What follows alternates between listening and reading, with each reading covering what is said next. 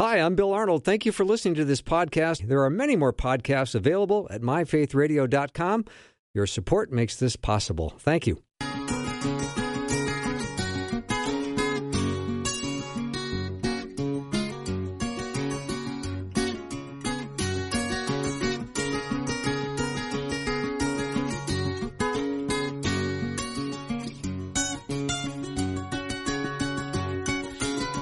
And a warm welcome to Afternoons with me. I'm Bill Arnold, and it is time for Guy Talk, or Guys Who Talk, where we use the 80-20 rule, meaning I do 80% of the work. I figured that would get a laugh from you guys. Amazing start there. Yeah. I've learned not to talk. I occasionally 20% of the time. Occasionally like to say false things. On occasion, just to be playful. But no, the power panel is in place. We've got Dr. Peter Kapsner, Pastor Tom Parrish, and Jeff Verdoorn. And that is the team that will answer your questions. Let me know what they are. Text them over, 877-933-2484. Again, 877-933-2484. Gentlemen, how are you? Good. We're doing good today. Yeah, good. Nice to see you. And Patrick, or Peter, we're missing you in studio today, but thank you for being on the show, of course. Yeah, we ran into some different things, as people I'm sure listening know. When you have kids, you never know when you're going to have to drive them somewhere. And I found out at 1:30 this hour that I was going to be on driving duty to some sort of theater cast pool party. I'm not sure what's all going on, but I'm sure they'll have a blast. I'm just the chauffeur. Yeah, nice. Well, again, questions can be texted over 877-933-2484. I was reading a story, I think it was today, on the life of one of the Bee Gees, Andy Gibb. I think he died when he was 30, and he had gone through horrific drug abuse, but at 19, he became literally an overnight superstar, and they just threw money, fame, everything you could throw at him. And he said that he woke up one day and looked in the mirror and felt entirely empty. And, of course, we all know that apart from Christ, you are empty. Yep. And I was thinking of the vanity of things like that. And I got this idea this morning. I thought, I wonder if we can have a discussion on the biblical understanding of vanity. So that was my thought, just to get us started. Gentlemen, any ideas? Did you want to take the first 80% of that? Or I would be happy to. Rosie, cut their mics. No, I'm quite enjoying this. Well, the Hebrew word for, vanity, I think means vapor or breath. It's something that's just, it can be translated meaningless. Yeah. Right? So it's empty. Yeah, it's empty. I think we can learn that from Ecclesiastes chapter 1.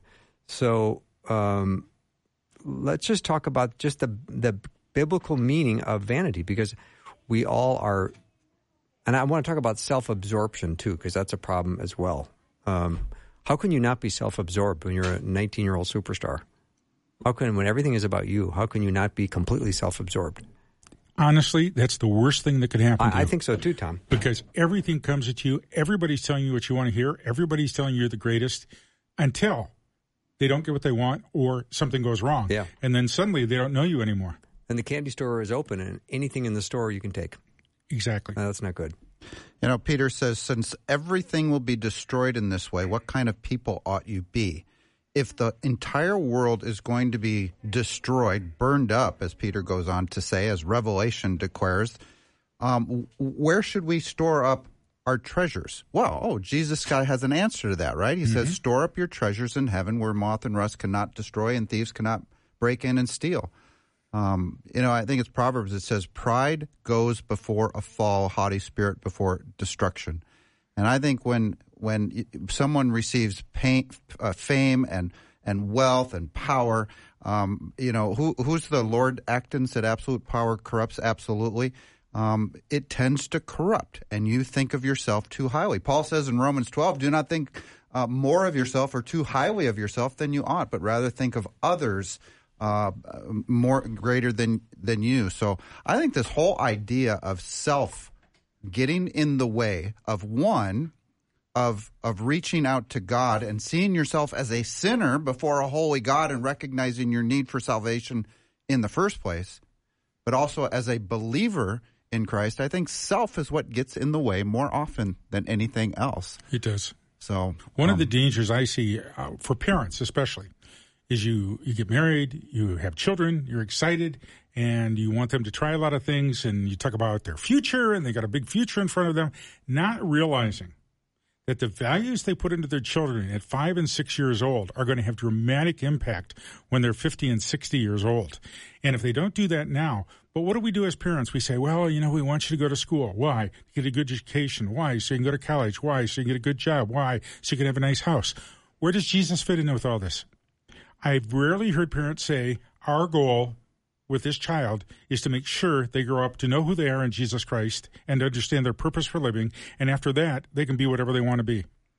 And yet that's exactly what Paul says to parents on how we should bring up our children. Bring up your children in training and instruction of the Lord. There is no more valuable training than the Word of God. I have hidden my kids' first Bible verse that they ever memorized at their Christian school was, I have hidden your word in my heart that I might not sin against you. Yeah. I love it. Yeah.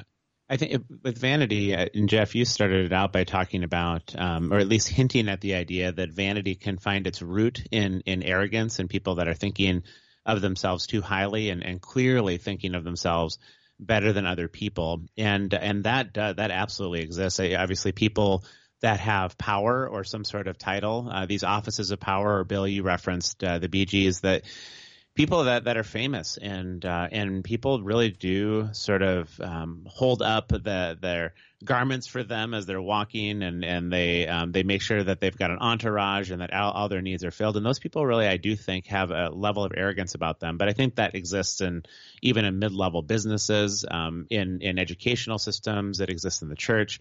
There are those people. But I think there's also a flip side to vanity that has to do with an insecurity, and people get really self-absorbed, and they are always looking for people to affirm them, or they're always looking for people to see them, and that's a more subtle form. It's they're both sad and they're both destructive, but I think that subtle form of vanity where people are insecure and thus they talk about themselves maybe a lot, or they're always looking to jump in on a conversation because they feel like they need to have their voice heard in order to affirm something about themselves. Whatever that is, it just speaks to the subtlety that when we put ourselves at the center of this story, just how absurd that is, because Ecclesiastes, of course, goes on to talk about our lives are just a whisper or vapor, and we're here today and gone tomorrow.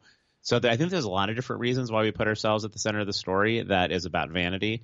But at the end of the day, the only cure to it is to realize, hang on a minute, there's a few people in this world beside myself. Jesus died for all of them, like every last one of them, which would mean that they have a value that is that as my own, and as a representative then of Jesus, who diminished himself for the sake of others. Maybe we should diminish our own arrogance, diminish our own self-absorption, and start looking to other people. Last comment about that, I can't remember the last time I went to bed feeling just so at peace because I let the day completely and totally revolve around me. And I've had those days, I really have. But boy, those days where you pour it out and lay it out there for other people, you go up, there's a different kind of smile, I think, that emerges from that as you're going to sleep. And yet, for some crazy reason, that's not the life that I tend to live day in and day out. See, if I'm the devil, here's what I want to do. I want to push young people especially. I can do this at any age, but I want to push them either down the road of I'm the greatest there is, there's nobody like me, I'm here for a very special reason out of my own self, or push them down the road, you're worthless, you don't have any value, you're not going to amount to anything. And I see people on those two paths all the time. And I've worked with a lot of youth. Being Lutheran, we always had confirmation, so I've done that for 40-some years. When I get these kids at 12 and 14 years old, rarely have I found a child that's going down the middle road, which is the narrow one that goes toward Jesus. What I'm getting is I'm nobody and I have no value, or, I'm somebody. I don't even have to go through this class. And what it comes down to is getting them on the right path, which is the path of knowing who Jesus is and following him.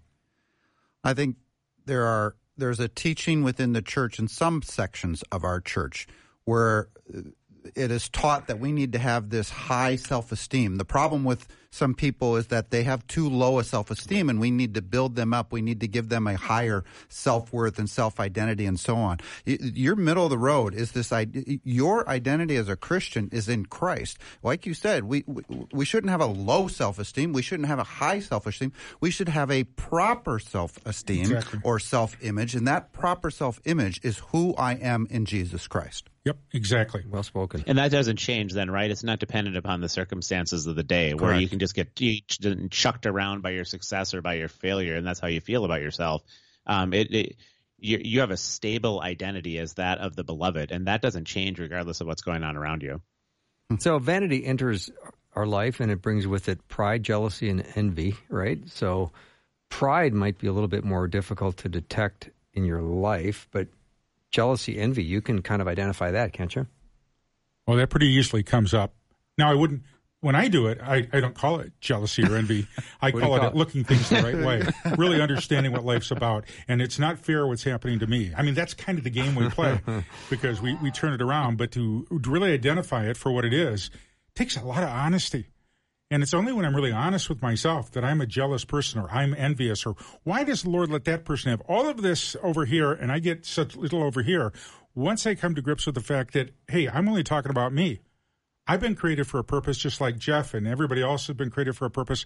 My goal is not to compare myself to Bill or to Rosie or to Jeff, but what is the Lord made me for and what am I supposed to do that will honor him and help people know his love? I think you got to look right. Instead of looking at everybody else, we love to compare ourselves with others around us. And I think that's the heart of all of these things is when we start comparing ourselves to others. I like to use the example, what if everyone had $1 billion? Would you be rich or not?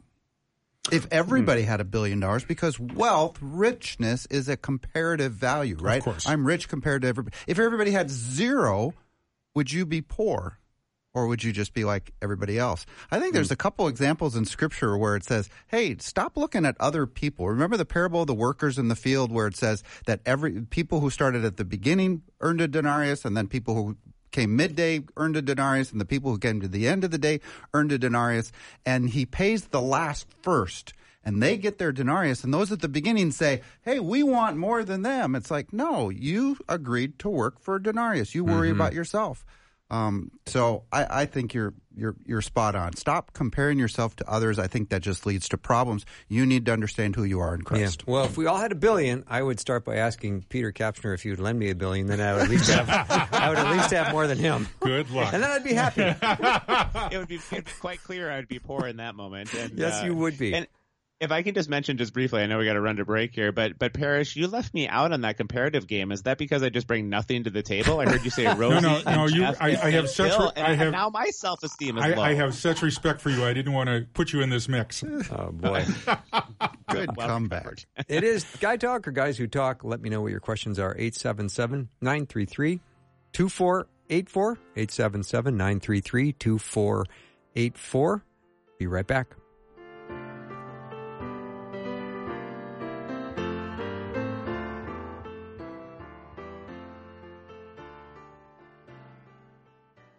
We want to connect with you on Facebook, Instagram, Twitter, and YouTube. We're creating encouraging posts every day to help you focus on the important things as you spend time on social media. From graphics that feature Bible verses and quotes from our hosts and show guests, to articles about topics you are interested in, to videos from our hosts. Search Faith Radio on social media sites to connect with us today.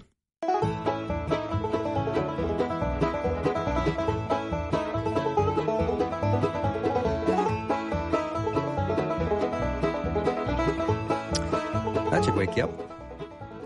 Just if you're just coming from an afternoon nap, here you are at the afternoon show. And it's Guy Talk or Guys Who Talk. Great questions coming in. Thank you for that. I love the questions. Here's a great question. Let's see. What age or what state of awareness does someone have to be at to be born again? Jeff, I'm looking your direction. So my youngest, all three of my kids, by the way, they're grown. They all believe in the Lord and are saved.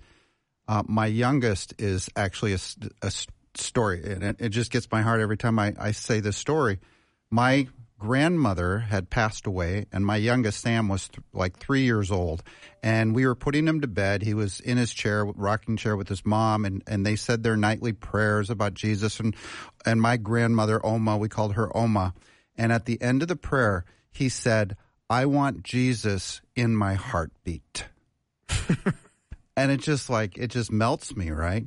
Now, did he have a full understanding? It's like, no, of course he didn't, but I think he knew that there was something that we had been talking about, because my grandmother died of a heart attack. But even though she died of a heart attack, he knew and heard us talking that she was in heaven, and that's what he wanted. When I was born again, I didn't know what I was getting into either, and I didn't have the intellect to understand it.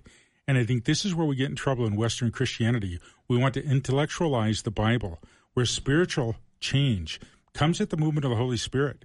The Spirit moves when the Spirit moves. And, I have had literally parents come to me with children that were born with major developmental handicaps and major brain damage and literally ask me, can my child have faith? And my answer is, of course they can. If the Spirit works faith in them, who knows what can happen? So it's not a matter of just intellect. It's not a matter of just having the right information. It's a matter of when the Spirit moves that the heart yields. And you know what? I believe John the Baptist yielded the Holy Spirit in Elizabeth's womb when Jesus came in the womb in Mary's womb.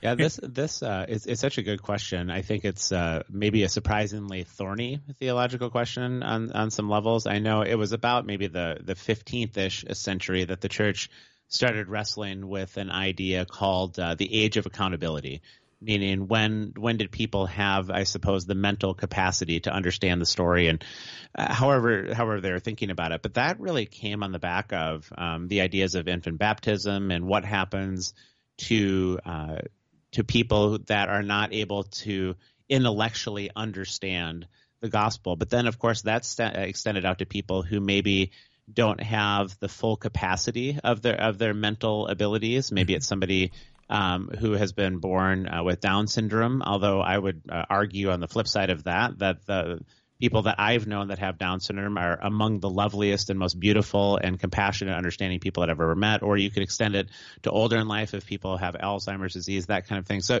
it's such a good question that the listener asked, because it has a lot of different dimensions to it, and we probably can't answer it entirely in terms of how this works. But I know for sure that idea of the age of accountability, if somebody wanted to do their own research on it, they could just Google that phrase and they would start seeing some different ways in which the church has tried to think about it over that time. But I love the story, Jeff. I mean, what a beautiful thing. I think the heart is able and capable of responding to that which is good in ways that sometimes even surpasses the intellect. Yeah, Jesus says, "Let the little children come to me," and he says, "Unless your faith is like that of a little child."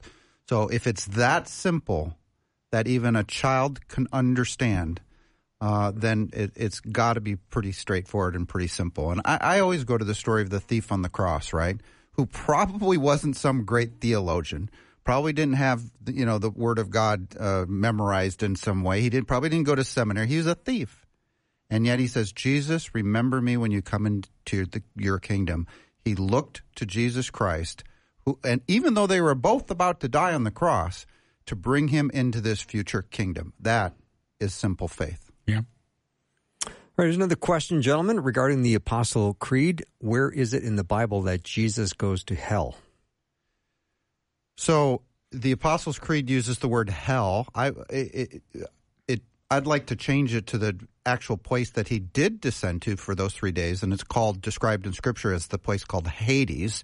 Hades is always described in Scripture as being below the earth or under the earth. And so when Jesus he basically told his followers, "I'm not going to give you any more signs. I'm going to give you one more sign, and that's the sign of Jonah. Just as Jonah was 3 days and 3 nights in the belly of a huge fish, so the Son of Man will be 3 days and 3 nights in the heart of the earth." And so that is where I believe Jesus descended to, Hades, the comfort side of Hades, or paradise. This is also called the bosom of Abraham in Luke 16, where you have the rich man and Lazarus descending into Hades. So I would just simply replace the word hell with Hades. And by the way, he didn't stay there. And he brought everybody on the good side with him up to heaven. And so now the paradise of God is in heaven. And Jeff's exactly right. But here for the modern listener is where it gets tricky. This New Testament never says Jesus rose from Hades. He rose from the dead.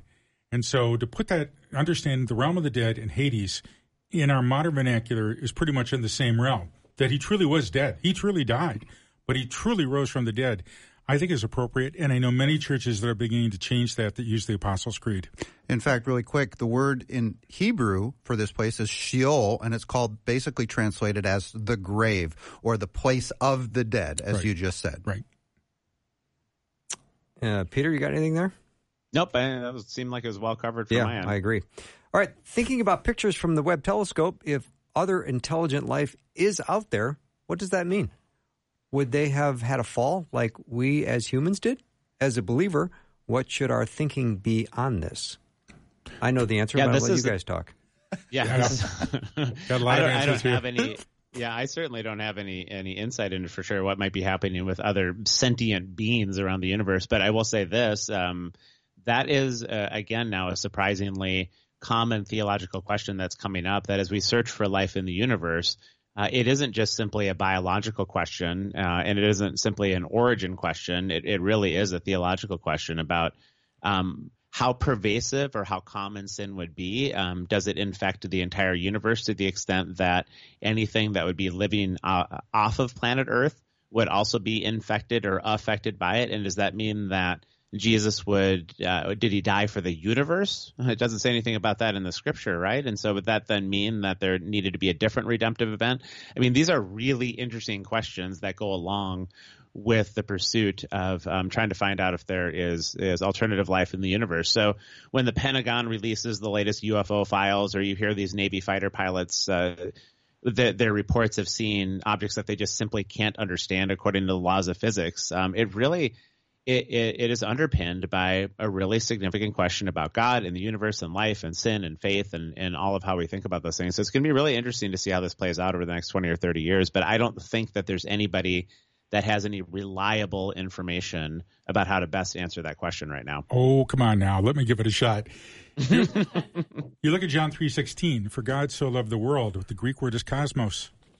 We use cosmos for the universe.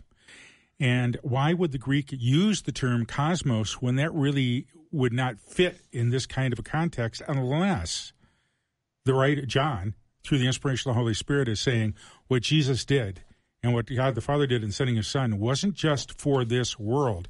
It was for everyone, everywhere. And I'm not saying there are people out there, but it's for the entire cosmos itself.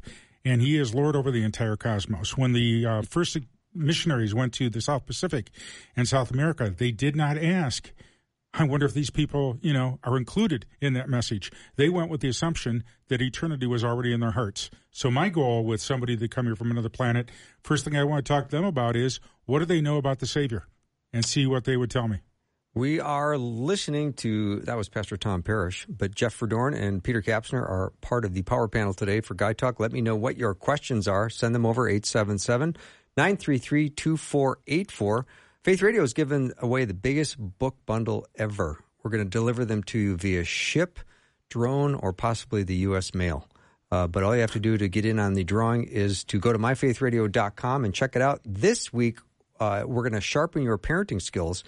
And if you're looking for answers to hard questions, go to myfaithradio.com and sign up to win, because we got some great books. Also, if you're a new listener, we want to officially welcome you with a free welcome pack gift. You can request yours today at myfaithradio.com.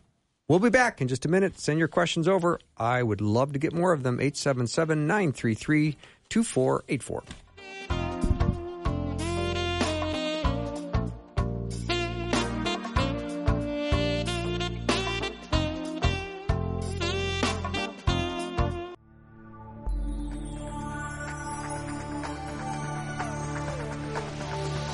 It's the afternoon show with Bill Arnold.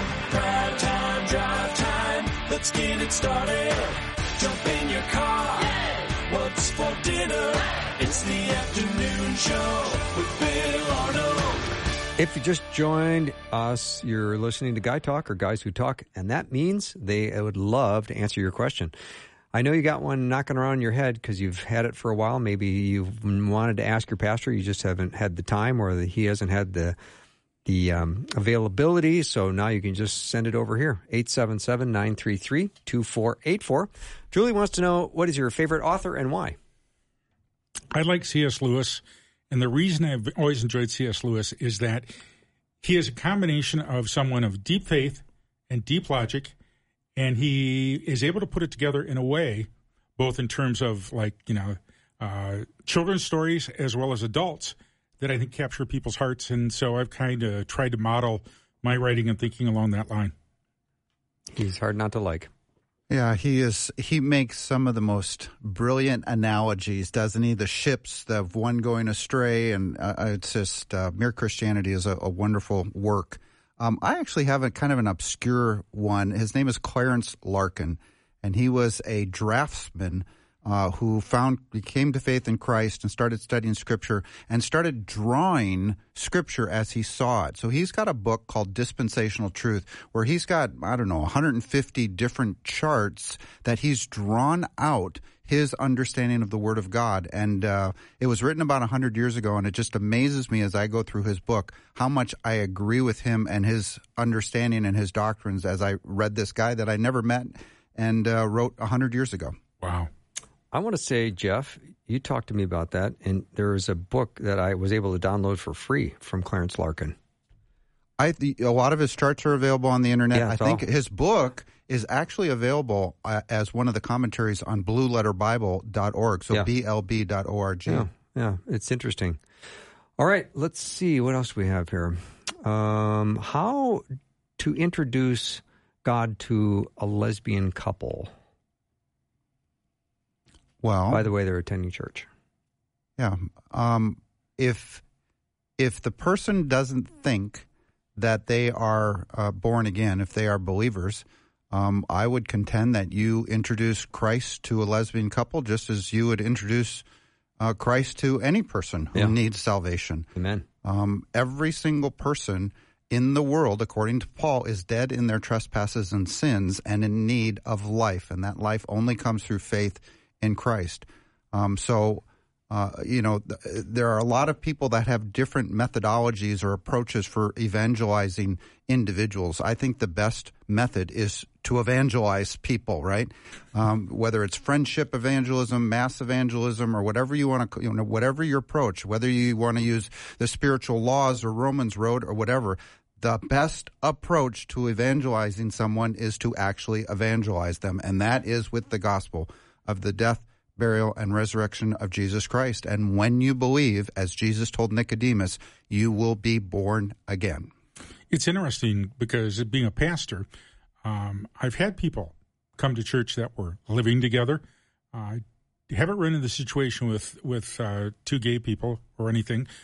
But even if that happened, one of my first goals in them is every chance I got, and I'd advise others, that when you get a chance to talk with them after the service or wherever, I would say, by the way, what's Jesus saying to you this morning?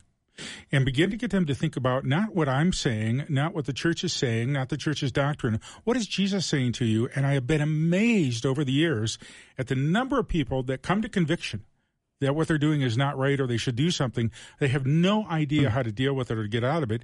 And that's when I can then give them the invitation, if you'd ever like to know. And that's usually how I do it. I don't say, let me tell you. I would say, if you'd ever like to know, I know there are answers and I'll be glad to give them to you. And I have people literally grab me and say, I've got time now if you've got time. So it depends on the situation. I do believe in being very forthright with the gospel, especially when I'm with the dying. I don't mess around. I'm right there. I'm sharing the gospel with other people. If they're coming, they've got a need in their heart, and I want to unfold that, and I want them to come to confrontation with Jesus, not with me. That's a great point. If they're coming, they're already searching, so it should be even easier. But I think we as a church get surprised that the lost world is actually out being lost, that the sinful world is actually out there sinning. I mean, that should not surprise us. Like, when Paul says that there's a passage in 1 Corinthians 5 about expelling the immoral brother, and he says, I'm not talking about the world. If I was talking about the world, you'd have to remove yourself from the world. The world is a sinful place and in need of salvation. That's a great argument, a great discussion, and I love that you, Jeff, suggested that anybody who is outside of the body of Christ would be treated exactly like a person dead in their sins that needs the saving power of Christ. Yep. Yeah, and whatever their sin, I don't really care. So, and once a person is saved, now once they're in the body of Christ, well, then the conversation is going to change, right? Of course it is. Because now you're going to try to equip and encourage and to build that person up to live that life that God has called them to live as a believer and follower of Jesus Christ. So that's a totally different discussion. When somebody comes to Christ in most churches, the first thing we want to do is make them a member. I think that's a mistake. I don't think we should try to make people members. I think we should first make them disciples. And discipleship is a longer process, looking at the scriptures and applying them to your life and living to become like Jesus. If we can get people to do that, then I don't have to deal with the headaches of leadership that I wind up with in the church that have never been discipled. They just got their own corporate ideas the way the church should be run. And most pastors run into that all the time, and it's our own fault. Because we're supposed to disciple people, not merely make them members after they make a confession of Jesus. It's the same thing when somebody famous comes to faith in Christ and the church wants to put them up on stage and have them tell their story and, teach the church and so on. It's like, maybe they need to grow up a little bit in Christ before and be discipled and trained and get to know the word and so on. It's just like the concept of an elder in a church. I've done an exhaustive Greek word study of the word elder in the Greek in the New Testament. Do you know what that word means? Old guy. That's literally what it means, an elder. And I think a lot of churches want the young and popular whatever person in their eldership. The definition of an elder in Timothy and Titus indicates that you want someone who is mature, older, not young in the faith, has raised their family and has been doing this a long time. And that is a well-matured, discipled Christian. It is spiritual maturity. You're absolutely right. I've done the same study. I've got whole things written out on this in charts, and you've hit the nail on the head. Thank you. All right, panel, please comment on how you block out the craziness in the world and focus on the close, intimate walk with Jesus and leading others to him. Well, first of all, I'm praying under my breath all the time. I'm praying in my car. I'm praying when I'm with people. Right here, we're on the program. I will find myself, as others are talking, I'm listening, to ask the Lord, help me to understand this, clarify this, give me insight, whatever it may be. I think the problem is the intimacy with the Lord is something we haven't done a good job teaching people. We've talked about a personal relationship, but then we let everybody define what that means. No. The closeness to the Lord means we're in a continual conversation and asking him to help us mature and to listen. Because I'll tell you right now, everything in life is meant to draw me away from Jesus. Everything. And it's always after me. But when I make up my mind, I'm going to focus on Jesus no matter what the surroundings are and do it even under my breath. It gives me a stability that I didn't have in my early years in ministry. And most of my friends that have left the ministry have literally told me they lost that stability in Jesus. They lost that confidence because they weren't hearing from him. And I asked them, how much you talking to him? Well, I'm not. I'm waiting to hear from him. Doesn't work that way. There are lots of distractions in this world. I mean, everybody has their own personal distractions. What attracts their eye away from that simple devotion of Jesus Christ? And from food to music to cars to wealth to whatever it is. I have some anchor points in my life that I talk about with others, and these are my small groups, my teaching classes when I am preparing a lesson and teaching that lesson in a church environment. In my Sunday class, my Monday class, I got a small group on Monday, a small group on Tuesday. These are my anchors in my life that if I get distracted during the week, then I've got this weekly and Sunday morning for a half hour or 45 minutes or an hour or something is just not enough to keep you anchored in the Lord. And so if you don't have a small group, if you don't have an individual time in which you're studying the Word of God and daily or close to daily, you will drift away from the Lord, and these distractions will get the better of you. All right, here's a question. Well, first of all, a quick comment from my wingman, Terry. He said, one of Jeff Verdoorn's favorite authors is one who produced a book on biblical charts. I love it when the world makes sense at times. Yep. All right, here's another question. An old co-worker of mine told me that when God said that man shall not lie down with another man, he thinks God was only referring to sexual promiscuousness. I believe that would be an example of perverting the gospel. Would you agree? Wait, so he's saying that's right or wrong? No. I think he was using this as an attempt to support gay marriage. That an old co-worker said to him that when God said that man shall not lie down with another man, he thinks God was only referring to sexual promiscuity. Oh, so if they're really in love with one another and they're really committed to one another, then of course it's okay because it's love. That is the modern vernacular. Yeah. That's what's being taught everywhere today. That is not biblical vernacular. The Bible, when it talks about lying down with another man, it doesn't matter how much you think you love that person or not. It is, and I'll just be honest, it is an abomination of the Lord. The Lord says, don't go there. That is not the place you want to be. And if you do, you'll pay a price for it. And so I would tell this individual or talk with them and say, no, it's not dealing with promiscuity. It's dealing with plain old sex, and no matter how you feel about that person. You know, I think it's clear in various passages, both in the Old Testament and in the New Testament, that God designed the marriage relationship as a man and a woman. And I think the church needs to stand firm on that because it's being attacked. And sexual immorality, biblically, is sexual activity of any kind outside of that marriage relationship. So it doesn't matter if it's done in love with someone of the opposite sex or in love or in lust with someone of the same sex. It doesn't matter. It's all sexual immorality to God.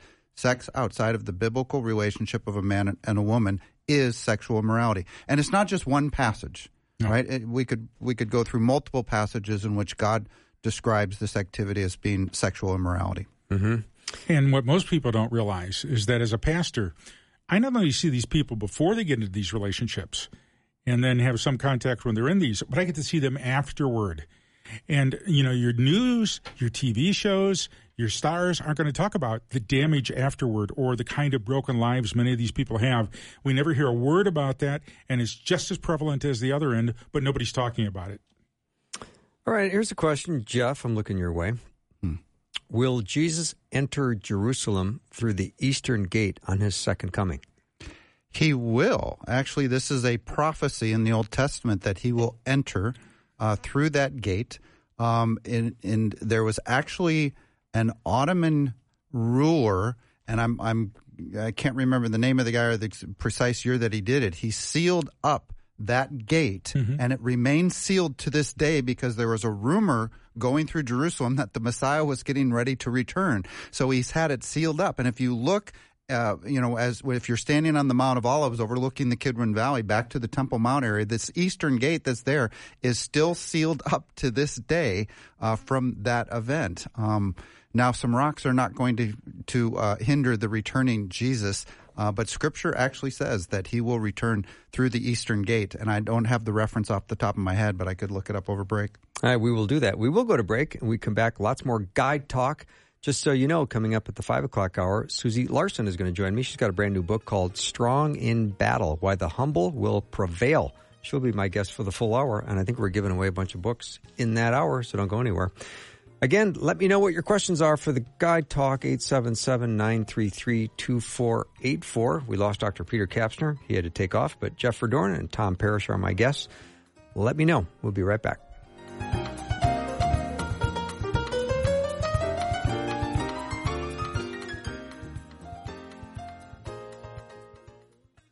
Faith Radio and Afternoons with Bill podcasts are available because of listener support. If you are a supporter, thank you so much. Becoming a supporter today by visiting myfaithradio.com.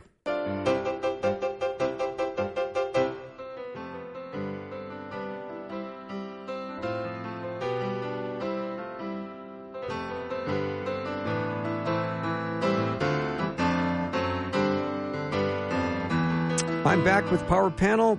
Tom Parrish, Jeff Verdoorn. Great questions coming in today. Thank you for sending questions. Great ones coming in. So I appreciate that. All right, here's one. Would you guys have an explanation for all the shootings, school shootings, mass shootings, high murder rates in America in general? I think it's very obvious. We have lost our reverence for the Lord. We have removed him from every public institution. We have told him we don't want him interfering in our lives. And we are giving human beings the ability to believe that they're God. And so as a result, people are doing some of the craziest things we've ever seen in history. And it will continue until, quite honestly, people do some serious repenting, get on their knees and cry out to Jesus for help. You know, we could walk through some of the degradation of society, our educational system, what we are teaching about self and so on. We could talk about drugs and some of the medicating of our children for, you know, simple misbehaviors and ADD and so on. And not that there isn't a role for drugs in some severe psychological cases, but we're putting drugs in our kids at a rate that we've never seen before, and I think it's having an impact. We can talk about all of those kinds of factors. Fatherlessness we could talk about, and how many kids are born out of wedlock, and we could probably list off 50 factors in society that are leading. But he hit the nail on the head. We have a God problem in this country, and as we've kicked out God, I think we've seen some of the consequences in our culture. All right, here's another comment. Given that Genesis 2 makes man plus woman explicit and that the law has been fulfilled in Christ, is our reliance on Leviticus warranted or wise, and why? And I don't know exactly what he means by reliance, but the design of a man and the woman for marriage is in the Old Testament and in the New Testament. In God's design in the garden, it's in the law, but it's also a principle that we see in the New. So I believe as Christians, New Testament Christians on this side of the cross, that we are no longer under the law. Paul says this about a dozen times, that he's not under the law. We're under grace. And so we aren't, he said, reliant on the law. The principle is still there, even though we're not under the law of Moses, if that makes sense. I agree. The law itself, 10 Commandments, all the laws there, good things. However, they won't get you 1 inch closer to salvation. Jesus' shed blood gets you the salvation. Now, after that, the law becomes a guide, becomes a way of living. And it's a very healthy way of living. Think if we actually live by the 10 Commandments, it would be a different world. They're good for us. They're good for us, but they are not the basis of salvation, and we don't push them as that. We only recognize that we have to do well, we recognize them, first of all, that we can't do them, and then we need a Savior, and then once we know the Savior, we do them now out of thankfulness. You know, I love the line, I think it's in Galatians 3 or 5, where Paul says, the purpose of the law today now is to lead people to Christ. And you go, well, how is that? Well, when you see the law and you compare your life against God's standards, you realize, hey, I'm falling short, and hopefully then realize your need for a Savior. Exactly. So I'm just looking through some of the questions here, and I don't have one quite yet, so talk amongst yourselves. Well, I like that, Jeff. I think you're onto some good stuff here. Should we break into song? The reality, though, is this. Jesus is always the focus of the Bible. And the problem is Satan wants us to take us to any other focus at all possible. And so it may be the law. It may be our rituals. It may be doing certain things. It may be believing certain things in certain ways. But so long as we keep our eyes off Jesus, devil's got us. When our eyes are on Jesus and we're listening to him, it's amazing how we begin to see people, life, and purpose from a whole different perspective. And just to carry this just a little bit further, when Paul says we're not under law, it's like, I think there's a lot of people who want to live in kind of a rules-based environment. Sure. It's just like, just tell me what I need to do or not do, and that's what I'll live by. And Paul clearly says we're not under the law. And in fact, he makes it clear that the law made nothing righteous, as you talked about. No one was ever saved by obeying the law. And now in the New Testament that we've been saved through faith by grace, Paul says we're not under the law. Well, then how do we live? And the answer is, as Paul says, we live by faith. Mm-hmm. If you live by the Spirit, you will not gratify the desires of the flesh. So I like to describe it. God gave Israel the Old Testament law as this guide to govern their lives because it was good for them, like you just said, Tom. And that was an external set of rules to govern Israel. Today, we as Christians, born-again Christians, have the internal spirit by which to live by. Now, I know that's a little bit more nebulous, if you will. Well, what does it mean to live by faith? Well, that's what much of the New Testament exhorts us to do.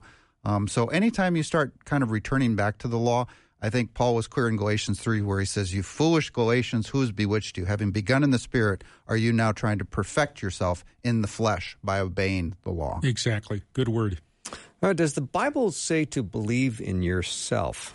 You know, this whole thing of following your heart and you do you and love yourself, and these are some of the catchphrases. What does the Bible have to say about believe in yourself? I wonder what the Bible does say. I think it says no. The issue for the Bible is not self-gratification, building yourself up, discovering how good you are. It's discovering how desperately you need Jesus in your life, how desperately you need the will of the Lord working in your life, and how you need to live your life for Jesus and to the benefit of others and bless them. And when we do that, then we are reflecting the Lord and we are really caring for other people. But when it's all about me, boy, I'll tell you, that's a tough one. You know, it really is. Quick story, my oldest was in 8th grade at a Christian school, and they had watched this teaching on Peter getting out of the boat and walking on water to meet Jesus. And then he started to sink because the waves and stuff. And the commentator that they were listening to said, why did Peter start to sink? And he said, his answer was, because he didn't believe in himself enough. He didn't have enough faith in himself that he could walk on the water. And my son gets in the car and he starts telling me about this. And he goes, "Dad, that doesn't sound right." And it's like, well, very good, Jacob. Let's go home and let's look up this phrase where Jesus then says, "Oh, you of little faith," right? And he says that a couple times. Peter, like you were just describing, took his eyes off of Jesus. Yes. Right. That was his issue. It had nothing to do with him believing that he could do something. It had everything to do with his faith in the one who was standing before him. Exactly. All right, this comes from Matthew 7, verses 21 and 23, and it says, "We were having a conversation in small group. I believe God gives us spiritual gifts." This is part of the conversation. "But if we wander and stray from him, we still have these gifts, but he will say, 'I don't know who you are.'" Curious as to your thoughts. Yeah, I'll start here. This is where it says, "Depart from me, I never knew you." There's a lot of Christians who believe that, I don't ever want to hear that from my Lord. I'm afraid that I might someday hear this word, "Depart from me, I never knew you." I contend that Jesus is not speaking to true believers in that line. If you go up a few verses before, in verse 15, he actually describes who he is speaking to, and that is false prophets. Beware of false prophets. They come to you in sheep's clothing, but inwardly they are ravenous wolves. You will know them, the false prophets, by their fruits. And so on. So then you will know them by their fruits. Not everyone who says to me, "Lord, Lord," will enter the kingdom of heaven, but those who do the will of my Father. He is speaking at that moment of these false prophets. So if you are a true believer in Christ, you will never hear the words from Christ, "Depart from me, I never knew you." And you bring up such a good teaching point with the Word of God. And this is how you're honest with the Word of God.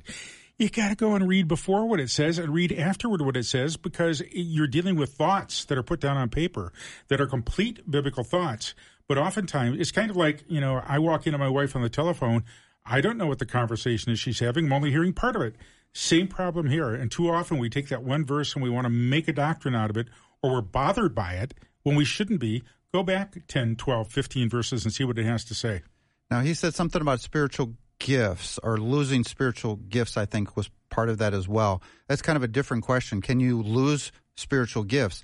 1 Corinthians 12, 1 Corinthians 14 are kind of where all these spiritual gifts are described. One of the important aspects of all the spiritual gifts, whichever one you're talking about, is that they are given by the Spirit as He determines. Yes. So I know some try to teach or, impart spiritual gifts. It's God who gives them as the Spirit determines, and that's it. I don't know that there's any guarantee. While there's a guarantee that He won't take His Spirit from you, as a New Testament believer, I don't think there's any guarantee that spiritual gifts might come and go throughout your walk with Him. So do you have anything to add to that, Tom? I'm with you. Okay. Yeah, that's all the time we have for Guy Talk. I love this comment that just came in, and I think this is a nice way to end. Dave said, just got to say, Guy Talk is the highlight of my week. Love you guys, even Peter. Oh, bless you. It doesn't say that. It does say that, yeah, with a big smile, a big smiley face. We then, really too. love Peter, too, honestly. Yes, we do. Well, We do. thanks, Dave. Thanks you very much. And thank you for another great time together. And this we're going to pick this up next week. But for now, we'll take a break. When we come back, Strong in the Battle, Why the Humble Will Prevail. That's Susie Larson's new book, and she's my guest. Be right back.